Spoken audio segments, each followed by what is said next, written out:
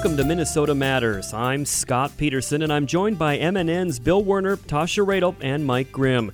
We're going to delve into what's going on in the North Star State. If it matters in Minnesota, we've got it covered.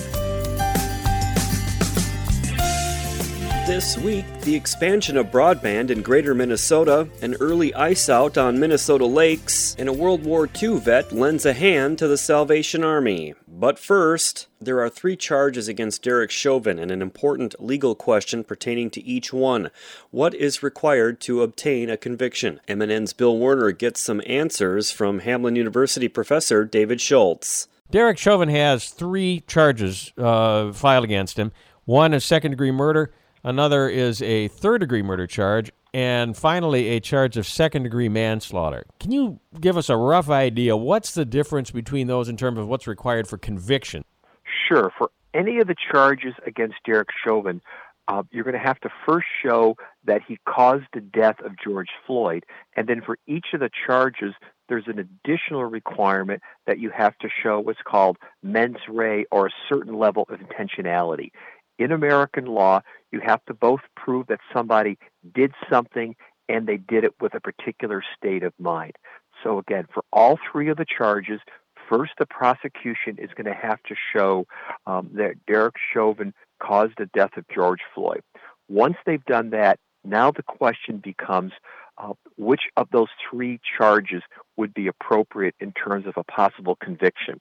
And when we start with third-degree murder, what we'd have to show here is that not only, of course, did Derek Chauvin cause the death of George Floyd, but he did it in a way by committing an act that's considered eminently dangerous to others, and it shows, and this is the language of the law, a depraved mind without without regard for human life. So the critical point would be what? Depraved mind, whatever exactly that means. That's going to be something that the prosecution is going to have to show. Is intent actually required for a third-degree murder charge, or a conviction, third-degree murder? Well, intent in terms of our classic model of first-degree premeditated murder, no. But for all of these charges, you still have to show some state of mind, which is what we refer to in the law by some type of intentionality, but we'll use the words state of mind. So for third-degree murder, you would have to show essentially what's called a depraved mind that does not show a regard for human life. What about second-degree murder? This is interesting. This is known as what prosecutors and many people call the felony murder rule or the felony murder doctrine. And by that, if somebody commits a crime, another felony, and it results in the death of some other individual or of an individual, it allows you to not have to show intentionality or state of mind for that crime. It's a very controversial doctrine. Prosecutors love it. But essentially, if you can show that Derek Chauvin was in the process of committing another felony and then caused the death of George Floyd, then you could charge him and convict him of what's called second-degree murder, which is called felony murder. Now, what would be the other felony that he would allegedly be committing at the time? It could be it could be the murder in third degree. It could be the manslaughter in the second degree, as possibilities.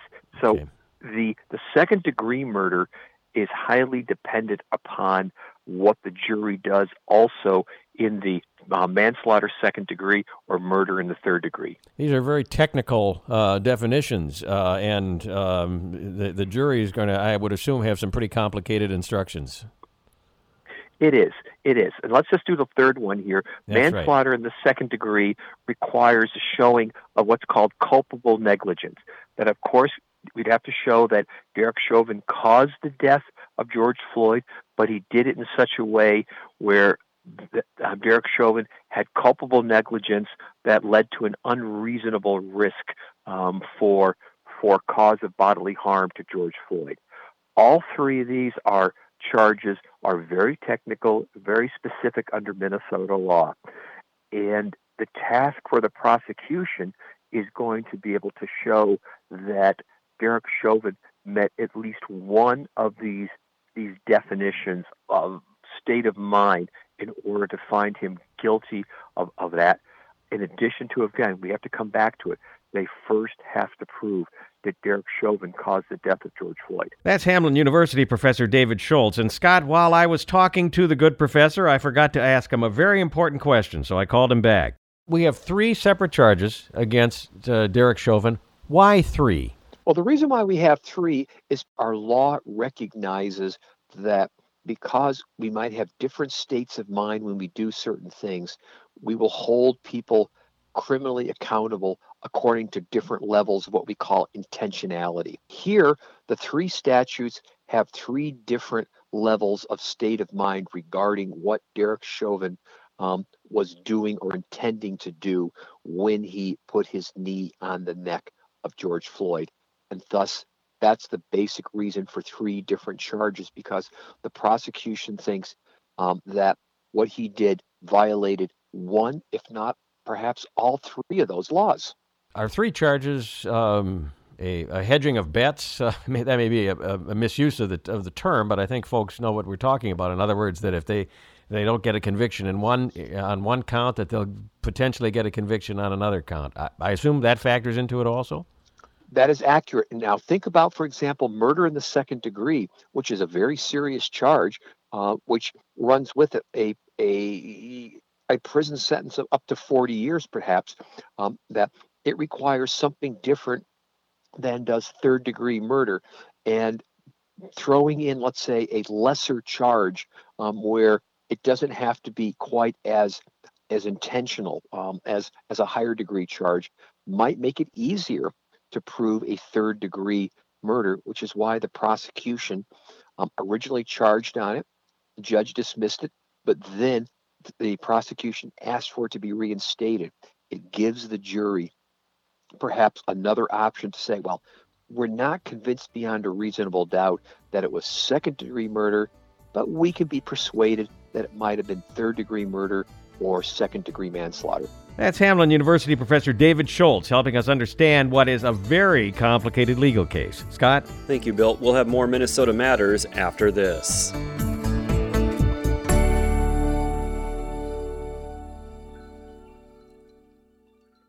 Minnesota Rural Electric Cooperatives. Who are we? We're your neighbors, coworkers, and friends. That's right, we live and work in the community too. Because of that, we're committed to making sure our electric services stay reliable, affordable, and safe.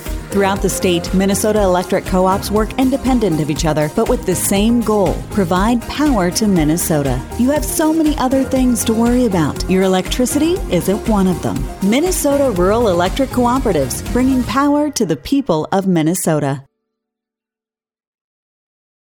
Ranger Station. Yeah, hi. I'd like to report a bear sighting in the forest. 1 second, I'm having a smoke. Next thing I know, I'm face-to-face with Smokey Bear. Wow. And he told me it only takes 1 spark to start a wildfire. Did you know 9 out of 10 wildfires are caused by humans? I had no idea. That's why Smokey's famous and you're not. If you see someone in danger of starting a wildfire, step in and make a difference. Brought to you by the U.S. Forest Service, your state forester, and the Ad Council. Learn more at SmokeyBear.com. Only you can prevent wildfires.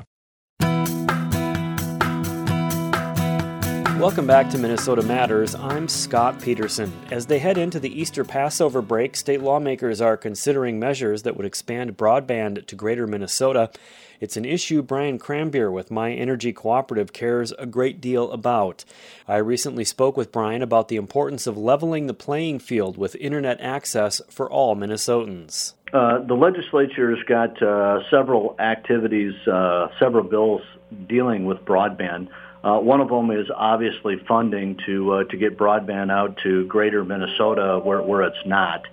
And the big challenge there is certainly density. There are 44 electric co-ops in the state of Minnesota, and many of the electric co-ops are putting fiber in the ground themselves just to operate their electric distribution systems. And what we're hoping to do is to be able to utilize some of the resources that the electric co-ops have to be able to offer that to other retail providers to deliver broadband to those greater areas of Minnesota. So it's really designed so when we have to go out and put broadband in the ground, we have to go out and meet with individual landowners, and some of them are not residents of the area, that just vacant land and non-residential, that the challenge that we have there is it just takes a lot of time. And in order to get that easement to include not only the electric, but also the added use of communication, that's what we really need to be able to go out there and get fiber in the ground to be able to use that for other uses. And tell me a little bit about how this would work with the cooperatives. It would actually be something of a cooperative of cooperatives to share the broadband. Am I explaining that well? You are. I think the big thing is it's been compared to broadband to getting out to the most rural areas, much like the electrification was in the 1930s. Very low density. I know in My Energy's case, we have less than 4 members per mile of line. So really what this is it's co-ops partnering, and we have a partnership at My Energy with 2 local telephone cooperatives to help deliver broadband in southeastern Minnesota. So you're exactly right. It is certainly a partnership to get out to that last mile. And for our listeners out there that maybe don't necessarily understand this particular issue, I mean, how much of a disparity is there, say, between what we're seeing with broadband in the metro versus in parts of greater Minnesota? Is it a pretty wide gap? There is. When you take a look at the state has a broadband map up on their website, and I'd encourage people to take a look at it. Most of the areas are in greater Minnesota that have no service or service that is not adequate to be able to do a video conference at home. And the challenge that we run into is that not only is it just getting an internet connection, but what happens if you have 2 people that are working from home and a student trying to do distance learning? It just isn't adequate. And that gets all the way back to the FCC standards, where you have a 25.3 number, which is their minimum base, and 25 being your download, and the 3 being the upload. It's the upload that really handles that video being broadcast on the Zoom meeting that you're having. So if you have maybe one person in a household that's utilizing that, maybe the 3 is adequate. But when you have multiple users with that bandwidth, it really isn't adequate. And there's a lot of places, I think 82% of the state only has 25.3. So that really shows you the disparity that we have across the state of Minnesota. And with regard specifically to the broadband easement legislation that's up for consideration, what kind of traction is that getting at the state capitol as of now? It's received very favorable traction. It has passed one of the committees in the Senate and one of the committees in the House, and I think it has one more committee to go through in the Senate, just pertaining to I think a legal review. So we're pretty optimistic, and I think this is really important because electric co-ops are nonprofit organizations. We're looking for an opportunity to help and benefit our members in greater Minnesota, because we want all of our members to be able to have broadband, because it's an important quality of life thing, just like electrification was back in the 1930s. That's well stated, Brian. I appreciate that. And I was just trying to take a quick look before our call here to see where we were specifically. Do you know, is the other committee hearing that's coming up on the calendar as of yet? It has not been scheduled, but we are working with our bill sponsor to see if we can't get that heard. We're also speaking with leadership in the Senate to also make it a priority, because we're thinking that a lot of these bills are going to come back and be part of an omnibus bill in the end. And in terms of partisanship when it comes to something like this, I mean, is this favored by one side versus the other, or do we have bipartisan agreement on this particular issue for the most part? I would say that this is probably one of the most bipartisan issues that you're going to see, not only at the state level, but also at the national level. Just this morning, I was part of a broadband coalition that had our virtual day, and we talked with our elected officials from Minnesota. and in Washington. And they were very supportive and also communicated the support that it isn't party driven. This is an important issue across the country. So I think you're spot on there. This is an important issue for everybody. Thank you to my guest, Brian Crambier with My Energy Cooperative. Minnesota Matters will return after this.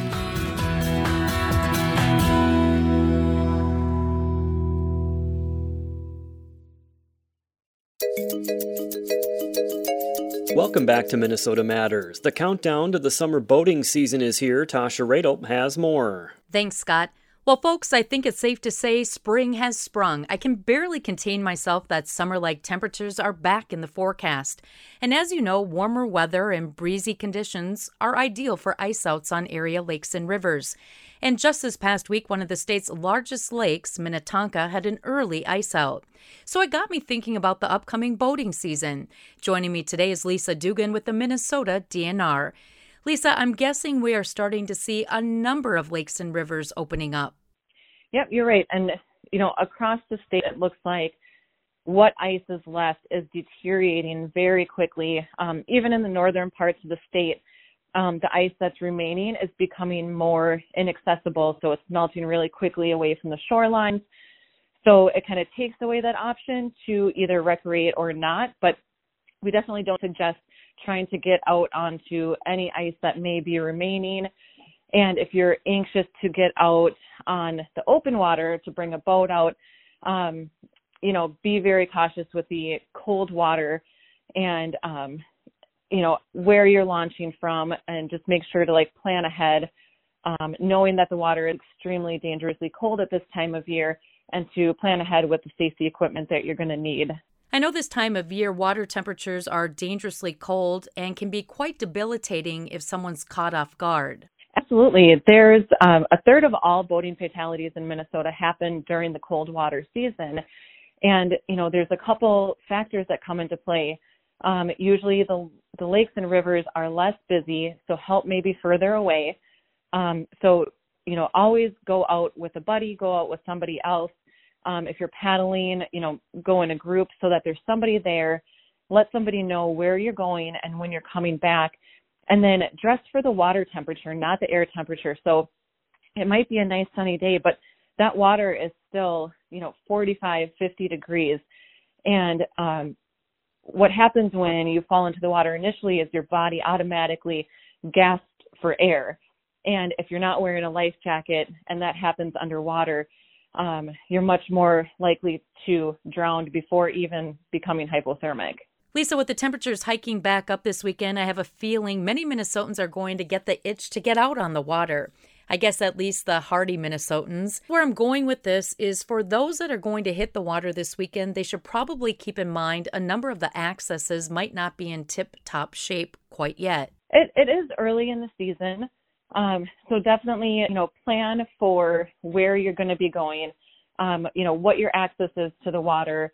I know last year the DNR had reported an extremely busy boating season, and a lot of that had to do with the COVID-19 pandemic and people just being pent up and wanting to get outdoors and onto the water. Are you folks expecting another busy season this year?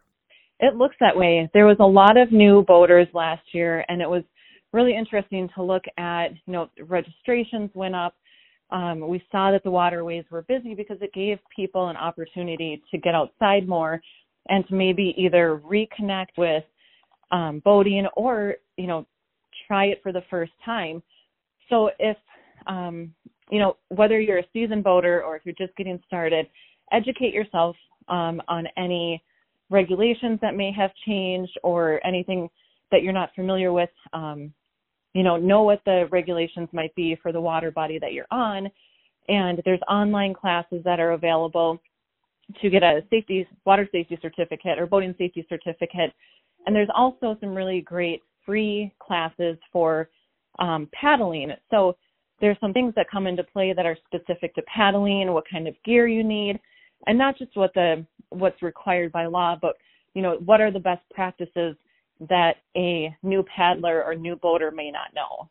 Well, Lisa, we're about out of time today, and I'm ready to head outdoors. Any parting words or safety tips? I think it's just, as we start the season on a good note, plan ahead, make sure your boat is registered, make sure you have all your safety equipment, fire extinguishers, make sure your navigation lights are working properly, all of those things to really, start the season off the best. If you're the captain of the boat, set the rules for your boat early, make sure everyone wears their life jackets, and ensure that everyone's getting home safe at the end of the day. Thanks again to my guest, Lisa Dugan with the Minnesota Department of Natural Resources.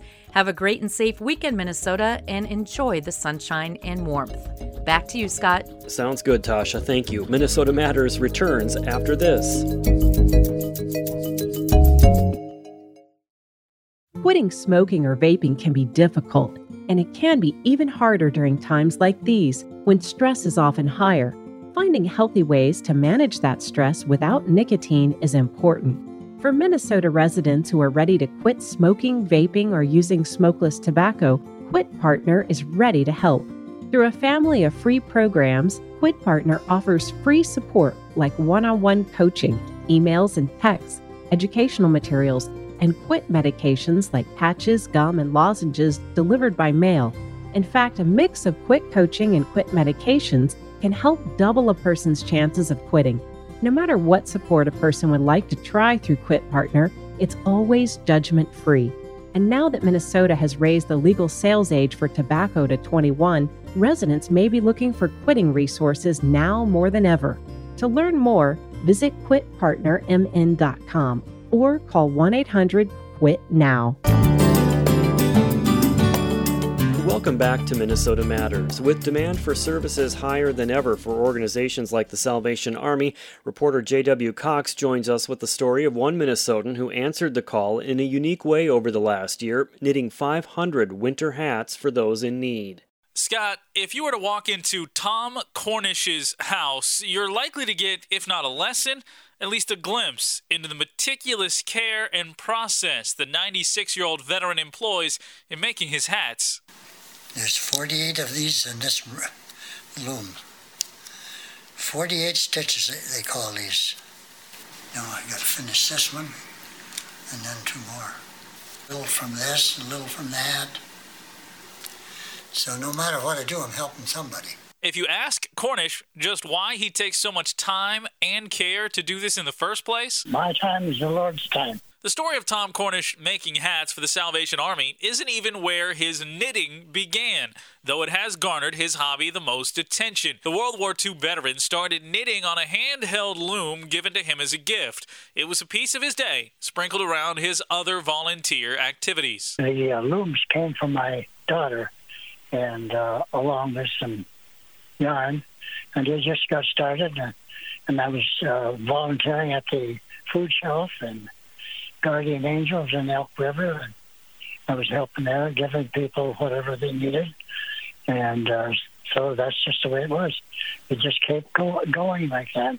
When it became clear this was a way to provide for his fellow man, the jump to concentrating his efforts on winter hats became natural. All my life we've been helping others. We volunteered a lot for many years before I got to the loom with one of my daughters, and from that time on, we just kept making hats for others, and it's better to give than receive. In the true fashion of a military man, he's taken steps to make his process of creation more efficient as time has gone by. Oh, yes, I have. Yes, I got a big jug, a wide-mouth bottle in the kitchen that I use for holding the hats when I close them on top. And I got several sizes there for different size hats. His efforts have been noticed by not only those receiving the fruits of his work, but by people nationwide. I've got mail from all over, from California, from the East Coast, down south, and even up north, and even local here in Champlin, Minnesota. Those who are getting the direct benefit may not always know Cornish's name, but they certainly appreciate his handiwork. They don't know who I am, but I'm sure they appreciate them, because I went to the food shelf one time in Elk River, and some guy had come in there before me, and he was talking to one of the people that work there, and he says, "Where are those good hats?" Well, that's all that matters, if they know the hats. They don't have to know me. Dan Furry works for the Salvation Army of the North and was unsurprised that Cornish would have this kind of impact. He's a man of faith, and that is what drives him. And it's, again, a veteran. I mean, he enlisted. He wasn't drafted or anything. He enlisted because he wanted to defend his country, and that's just who Tom is. And he's been volunteering all his life. But beyond the hats and beyond the Salvation Army, for Furry, there's a greater achievement to be found in the Tom Cornish story. I love this story because, first of all, it's not about the Salvation Army. It's about what people can do to improve the lives of those who are struggling. And I think the main point of the story is everybody can do something. You know, Tom has chosen to take advantage of his skill at knitting hats, and others are going to benefit from it. And so I firmly believe that everybody can do something that can work toward improving the lives of others. And for Cornish, this adventure, all about being a helping hand for those who may need it. The Salvation Army has been very grateful, just like they are when other people donate to them. And it makes me feel good that I can give to people that really need it. And it's not to just everybody. It's those that really need it and are probably open to the gospel. I think just knowing that I'm doing it for the Lord and that somebody is really getting something out of it that they normally wouldn't. When I asked Cornish how he wanted his efforts to be remembered, his part in it almost became an afterthought. Well, I hope that they think of the Lord and appreciate what others will do for them. And for Cornish, there's no stopping in sight. No, I don't put any limit on it. I work for the Lord, and this is the Lord's work. When he calls me home, that's the end. He even has a timeline for how long the next batch of 500 may take. Well, I'd say another year and a half. An effort, a story, and a man well deserving of admiration and even a tip of the cap. And if you don't have one to tip, Tom Cornish might just make one for you. Scott, back to you. Thank you, JW. That's going to do it for us for this week. Thank you for listening, and please tune in again next week for Minnesota Matters on this MNN station.